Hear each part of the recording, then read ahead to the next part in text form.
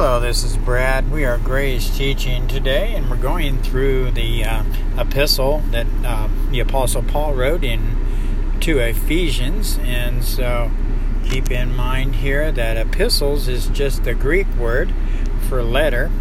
And the Apostle Paul, they're called the prison epistles because when he was in prison, he wrote 13 of them. That's right. The Apostle Paul wrote the prison epistles, Galatians, 1 Thessalonians, 2 Thessalonians, 1 Corinthians, 2 Corinthians, Romans, Philippians, Colossians, Philemon, Titus, 1 Timothy, 2 Timothy, and of course, Ephesians. And that's where we're at today. We're on the second chapter of Ephesians. And we're going through the letter now. Remember, as we go through these 13, we're on Ephesians now. But these are letters, and so when we read them, of course, we're going to read them like we would read a letter. But remember, the focal point of all Scripture, by choice and design, is it's going to point us to Jesus Christ. And so that's Paul's aim here. And so let's read Ephesians Chapter 2, verses 1 through 10. And of course, this is going to be called Grace in Christ. Let's go ahead and start. Remember, the language of faith is thank you. And so, what was the Apostle Paul's purpose for writing the prison epistle to the Ephesians? Well, to put on display the divine plan of God for the world and the completion of this in Christ. And so I want to start out by reading Ephesians chapter 2, verses 1 through 10. Once you were dead because of your disobedience and your many sins. Verse 1. Keep in mind the Apostle Paul is addressing the Gentiles in Christ at Ephesus, as we are Gentile Christians in Christ as well. And so in verse 2, we'll read there, Ephesians 2, verse 2, you used to live in sin, just like the rest of the world, obeying the devil, the commander of the powers in the unseen world. He is the spirit at work in the hearts of those who refuse to obey God.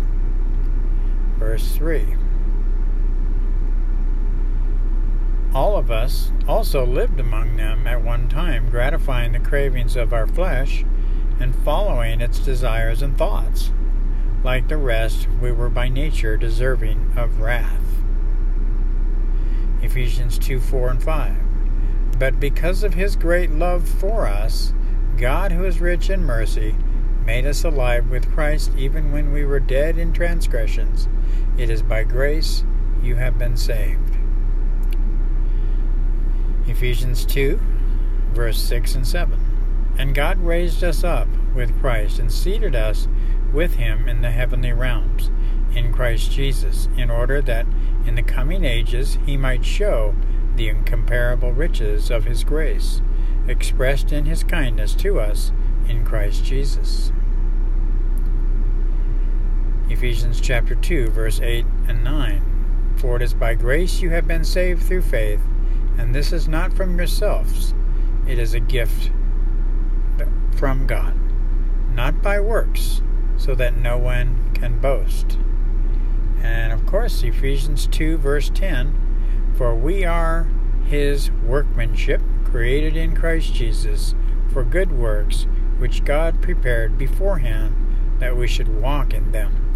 Now let's go up to the top of that verse. Let's start with verse 1, and we're just going to go through this real fast. I'm going to give you a little bit of reference verse for each one of these verses and kind of talk a little bit about each one. First of all, I want to set up this testimony and share this testimony that my dad, he bought. Let me back up a little bit. My dad bought me actually a truck, and I went to his car lot, and he called me up and he said, I have something here to show you. We went and took a walk, and of course he unveiled this truck, It's when I was about 25 years old or so. And I looked at that and I said, but I don't have no money for that. I don't have a job right now. I'm working part-time actually. I was working part-time at the time. But what happened was he looked at me like, I don't think you get it. This is a gift. You can't pay for a gift. So what I learned from that is God's grace is free. The language of faith is thank you. And so, of course, the physical things teach us about the spiritual things. But let's take a look at verse 1. And what we're going to see there is man's problem, first of all, is we're spiritually dead, separated from God. Okay, and so what do spiritually dead people need? Well, life in Christ. And so that's what Paul is talking about when he says, once you were dead because of your disobedience and your many sins. He's talking about who we were before Christ. Romans 5:12 says, when Adam sinned, sin entered the world. Adam's sin brought death, so death spread to everyone, for everyone sinned. And verse 2, let's take a look at that. See, before Christ, we were in sin, meaning in Adam. We were sinners. That was our identity, folks. But now, in Christ, we're children of God.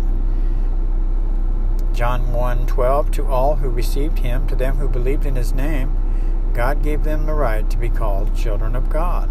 So as children of God now, what shall we say then? Romans 6, verse 1 through 3. Shall we continue in sin? Notice the noun sin. That grace may abound? Certainly not. How shall we who died to sin live any longer in it? Or don't you know that as many of us as were baptized into Christ Jesus were baptized into his death? Notice that the word sin there is in the noun. What Paul is saying here is this. He's saying, what shall we do? Should we continue to identify ourselves as sinners, forgiven sinners, when we're actually children of God in Christ? You see?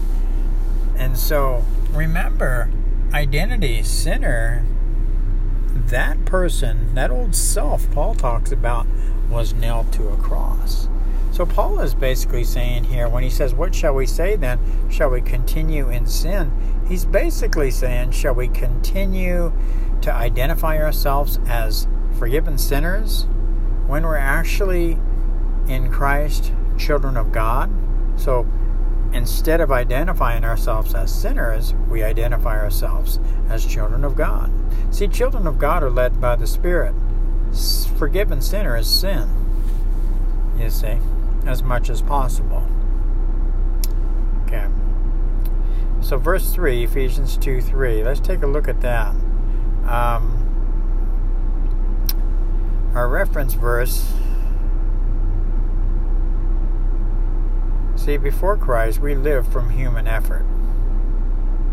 That was our problem. But now when we're in Christ, children of God, Paul says those who are led by the Spirit are children of God. You see, this is what this means when we read Ephesians 2:3. All of us also lived among them at one time, gratifying the cravings of our flesh and following its desires and thoughts. Like the rest, we were by nature deserving of wrath. You see. And so, but God's great love for us is amazing. And in Ephesians 2:4 and 5, we see there that it was grace that saved us. In Ephesians 2:4-5, it was because God's great love for us and his rich mercy. He made us alive together with Christ when we were spiritually dead. This is what it means to be saved by grace. Okay, and so we were raised with Christ. Ephesians 2:6 and 7, we're going to see there that Paul says, God raised us up with Christ and seated us with him in the heavenly realms in Christ Jesus. So what this means, folks, is that we are seated with Christ right now in heaven at the right hand of the Father. See, we're one spirit with him. You see, if we take a look at this reference verse in Colossians, when the Apostle Paul writes this letter, this epistle to the Colossian church in Christ, in chapter 3, verses 1 through 4, he says, "Since then you have been raised with Christ, set your hearts on things above, where Christ is seated at the right hand of God. Set your mind on things above, not on earthly things, for you died, and your life is now hidden with Christ in God. So when Christ, who is your life, appears, you too appear with him in glory." You see, so the language of faith is thank you. You see, we thank God that we are in Christ, seated at the right hand of him, and we're one spirit with him now. We're here having a spiritual, we're spiritual beings here having a human experience, So Ephesians 2, 8 and 9, remember, the language of faith is just thank you. "For it is by grace you have been saved through faith, and this is not from yourselves. It is a gift from God, not of works, so that no one can boast." So we thank God that we're saved by grace. It's like receiving a gift. You know, when you receive a gift from somebody, like when I received that gift, that pickup truck from my dad, it was a gift. All he wanted to hear was thank you. And finally, God's masterpiece. I like the way this ends in Ephesians 2:10.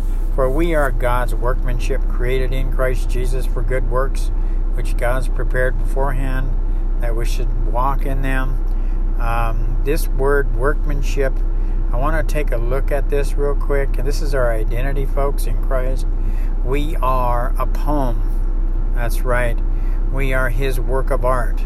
When we look at ourselves this way, we begin to understand our incredible value in Christ to God the Father. The Greek word for workmanship is poema, which gives us our English words poem and poetry. Remember, poema means something made, and in context is something made by God himself. And the good works prepared for God's children are found when we're Spirit-led. That's why the Apostle Paul says in Galatians 5:18, "Those who are led by the Spirit are children of God."